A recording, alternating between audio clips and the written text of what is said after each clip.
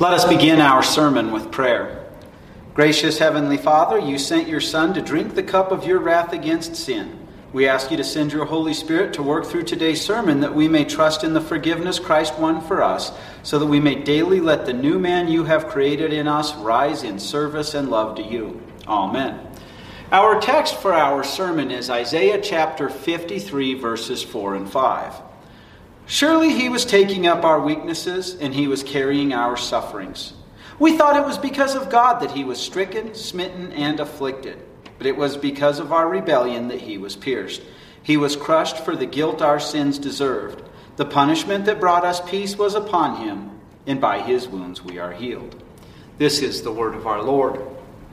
During this Lent series, we are working through Isaiah 52, verse 13, through Isaiah 53, verse 12, where we see a very key focus on the coming Savior, 700 years before Christ is born, of the suffering that he does. And as a result of that, we've been asking the question, why must the servant of the Lord suffer? And in Isaiah 52, verse 13, we saw as true God, he had all the wisdom because he's all-knowing, to bring you to salvation and keep you in your salvation. He suffered to bring you into that salvation, give it to you using all of his divine wisdom. And then after that, we saw in our second sermon that he suffers inhumane treatment to lift you up and make you a child of God.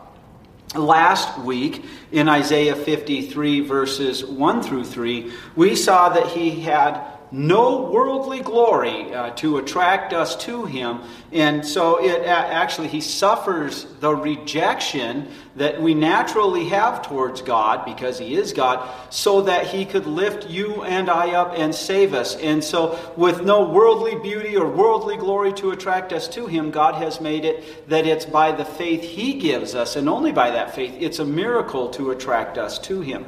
And so this week we continue that theme, why must the servant of the Lord suffer? And again, if we look at the very last verse of last week's sermon text, Isaiah 53, verse 3, we were told, he was despised and rejected by men, a man who knew grief, who was well acquainted with suffering. Like someone whom people cannot bear to look at, he was despised, and we thought nothing of him. Isaiah turns around and gives us a contrast to that and emphasizes him as we get in today's text. And as usual, I will be preaching on my own Hebrew translation to bring out a few of those extra things that make for clunky English. Verse 54 says, but. So after pointing out that there's nothing to attract us to him and we thought nothing of him, value him up, say this isn't worth anything. Now we have this strong but and an emphasis on him. But truly, he himself has taken up our grief-filled sicknesses. Have you ever suffered from a chronic sickness? It goes on and wears you down.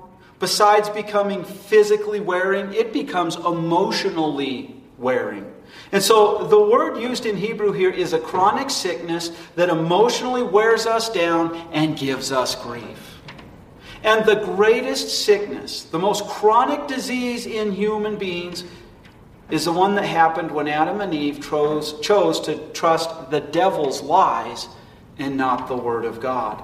Because of that, they lost the image of God, and they begat children in their own image, meaning every one of us is conceived a mean, lean, God-hating machine. And unless God intervenes, all we can do is reject him. And so he suffers the greatest chronic illness of all. He goes to that cross so that he can pay for that. But he understood other chronic illnesses, didn't he?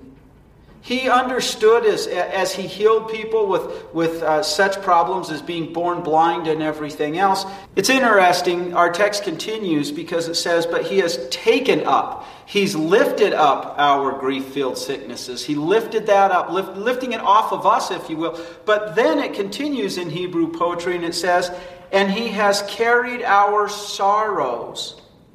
There, the word is to take a heavy load, and like put it on your own back and carry it for someone else. Carrying our sorrows. Now, we got to understand something about our grief-filled sicknesses that are chronic and our sorrows. And to explain that, I want to go to John chapter 9, where Jesus, by no mere coincidence, because he is true God who became true man, comes across a man who was born blind. And the disciples ask him, Lord, who sinned, this man or his parents, that he was born blind? That's a pretty common understanding when people have chronic sicknesses and diseases. They think that God is punishing them. Now, they could think maybe this guy was going to turn out, although it would be 2,000 years later, to be even worse than Hitler, so God struck him blind. Or it could be that his mother was promiscuous and had an STD, and some of those, when the child goes through the birthing canal, could actually cause blindness. So there's many ways in which they could think God is punishing this person for disease. Or for sickness, or for sin? Was it his or his parents' sin? And we still see that today, even in religions like Hinduism, where if you come across somebody miserable lying there in the street with the disease, and you say, hey, I can help you. Maybe you're a doctor, I could fix this, or I could get you to a doctor.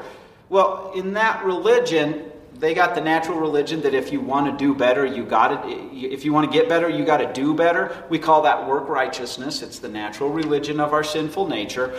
And so if you help that person, then they won't in the next life evolve into a higher life form. So you have to leave them suffering. That's terrible. And Jesus tells his disciples, neither this man nor his parents, in this particular case, had sinned to cause this. This was for God's glory. And for you and I to understand that, we have to understand God's not a narcissist. It was done to show this man, his parents, and the world around him that Jesus is the Savior, so that they would believe and have eternal life. But that work righteousness, the disciples had it. We've seen it's built into us. And we even see that throughout the book of Job. Recall that Job doesn't know what's happened behind the scenes. The devil goes up to heaven. Lord, I beat you. There's nobody who believes in you. God says, hey, have you tried my servant Job? Oh, you've spoiled him rotten. Take everything away from him and he'll curse you. God says, okay, you can take everything but his life. Now, Job never does curse the Lord. God had already knew he was going to win, because God knows that faith is his Holy Spirit living in your heart, and he was going to keep his Holy Spirit in Job's heart. But Job has 4 friends come, and Job even at one point in time says, wow, what great friends you are, very sarcastically, because all 4 of his friends in one way or the other say, admit it, you've done some horrible sin against God, and you're getting what you deserve. Confess your sin, and maybe God will lift his burden. Job says, no. He says those wonderful words, I know that my Redeemer lives. And so when Jesus carries up our sorrows, he's pierced and everything else, that's for us. He's taking up our sicknesses and the sorrows that are caused by them. So he continues, yet we ourselves valued him as one having been stricken, and as one having been beaten, and as one having been made to be in a state of affliction by God. See, God does allow discipline to come into our lives. What I mean is this. If a man decides to cheat on his wife and he's sexually promiscuous, he may get an STD. And that STD would be a discipline from God, a direct result from his sin, but that wouldn't be punishment. I like to distinguish between the two words. The punishment for sin is to be eternally abandoned by God. And because of Christ being pierced for us, because of Christ taking on that affliction, because Christ suffering all that grief, and we really see that grief as he cries out, my God, why have you forsaken me? Because Christ bore that, you and I will never know what it's like to be abandoned by God. But God loves you and he doesn't want to lose you. So like a parent who disciplines their children, he'll allow us to suffer consequences of our sins, not eternally, but temporally, like the person I just mentioned cheating on his wife, so that the person learns to be faithful and to struggle against their sinful nature. So, why must the servant of the Lord suffer? Well, in this particular case, we're being told he suffers to take up our sicknesses and the sorrows that are caused by our sicknesses. And the result of that is, you know that in this life, when hardships come upon you, because God subjected this world to decay, and that means it's because of that there's diseases like cancer, the common cold, the flu, and even COVID in this world. So, if you get cancer, in most cases it's not, God's just mad at you and he's beating on you. In fact, that's never the case. Now, some forms of cancer can be from being foolish, and it can be a discipline. But things like cancer, the common cold, flu, that's just that we live in a world subjected to decay, and we can say this is not God hating me. This is not God This is not God punishing me. This is rather God telling me don't get attached to this sinful world. And lots of times it's actually for our neighbor even. So like when Job suffered, so that they can see, wow, this person has an absolute faith in their God, how gracious and wonderful their God is. So when you have those kinds of grief-filled chronic sicknesses and stuff, you can say this is not God punishing me. This is actually, God would not allow this. Because he had become a human being, he knows what this feels like, and he would not allow this unless he had something good in mind for me. And the further consequence of that is, he has won the new heavens and the new earth for you and saved you. So it always reminds you, there's something better. There's a glorified heavens and earth in which there's no more cancer and there's no more disease. So why must the servant of the Lord suffer? To take up our sicknesses and their sorrows. So he can give us the new heavens and the new earth in which we will never have those ever again. Verse 5 of our text continues, "Yet he is one who has been pierced because of our rebellions." There are several words in Hebrew that are used for sin, and this one that's used, you notice I translated it as rebellion, points out that when you and I sin against God, it is a direct rebellion against Him. When you and I sin against our neighbor, it is a direct rebellion against God. Just like if you get on the interstate and the speed limit's 75 and you decide to do 85, you are rebelling against the laws, saying, I know better than the people who set this, usually often by construction of the highway and what's safe. So, every time we sin, even just think the thought, we are rebelling against God. And notice it said he was pierced.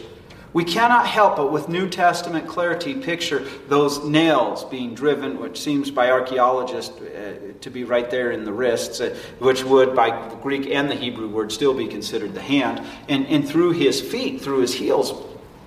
He was pierced on that cross to pay for your and my rebelling against God. And even with the new person in us who clings to Christ crucified and clings to Christ as our Savior, we still have that sinful nature that has rebellious thoughts by the minute.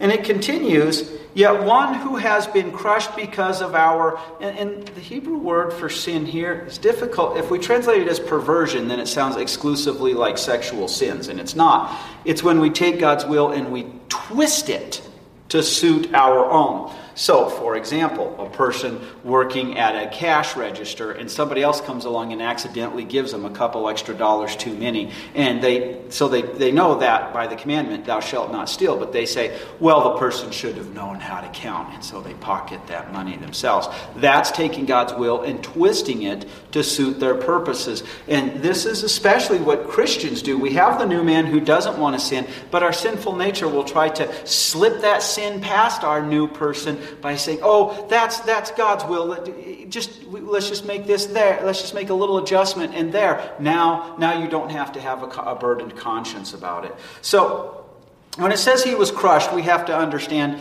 not one bone was broken on Jesus. There again, though, we think about first and foremost as he cries out, my God, why have you abandoned me? Why have you forsaken me? The spiritual torment he endured was literally hell, so you and I would not have to do that. So spiritually he's crushed. But again, think about how he's beat by the guards when he's arrested. He's smacked when he answers the high priest's question. And then when the Roman soldiers get to have their fun, and that cat o' nine tails, it was a whip with 9 whips on it. And so every time you get smacked, you're going to have welts from being whipped 9 times. But they had taken crushed pottery and pounded that into those 9 fingers. And so when Jesus or anyone was whipped with that, it would literally flay skin off their back. So here it's emphasizing he endured physical and spiritual crushing so that you and I would never know what it's like to be abandoned by God. After spelling out that in those 2 words pretty much cover all of our sins, then he turns around and says, the disciplining for our peace was upon him. See, Even the most God-hating person in this world who militantly acts against God, whom God has even said, fine, you want to hate me that much from here on out when you hear that I paid for your sins, so there's no reason to go to hell because you keep insisting on it, I'll harden your heart now, and that's going to be the work that my word has on you now. Even that person does not know what it's like to be abandoned by God. Yet. They will know if they stay in that state when they're in hell. But for you and I, lots of times when we have that chronic sickness that causes us grief and everything, we may think, is God mad at me? Is God hating me? No. See, you're at peace with God. So whatever happens in this world, you have the assurance Christ has one peace, so that God is your Father.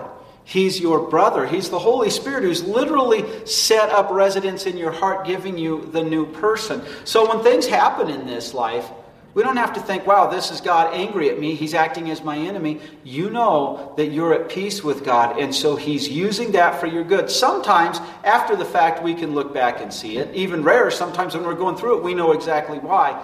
And sometimes we have to wait until we're in heaven to ask God what that's about. Probably by the time we get there, we won't care. But you are at peace with God. Why? We talked about that piercing. We've talked about that crushing. And the last part of this text tells us, and by His welts it has been healed for us. Now, the Hebrew word literally is in the stripes left by a whip. Hence, in His welts it's been healed for us. There again, we see Christ took the punishment for us from the moment that the guards mishandle Him all the way until He cries out, it is finished. Father, into your hands I commit my spirit. All of that physical and spiritual torment, but it's all to heal you so that you are made God's child. We don't just sit there and look at the wounds of Jesus and say, now don't you just feel awful? Those wounds are the soothing balm that heals your and my sin. The fact that we were conceived slaves to the devil, but now we've been made children of God. So when we look at Christ on the cross, we say, that is my sin being paid for. That's the punishment I deserve. And when we look at the empty cross in the empty tomb, we can say, my sin has been paid for in full. My animosity with God is healed, and I am now God's child. So, according to today's two verses that were our sermon text, why must the servant of the Lord suffer? To take up our sicknesses and the sorrows that they cause, and to heal us in His wounds, so that we are made God's children. Amen. And now the Lord lets you, His servants, depart in peace according to His word. For your eyes have seen God's salvation, which He prepared in the face of all people, a light for revelation to the Gentiles and for the glory of His people Israel. Amen.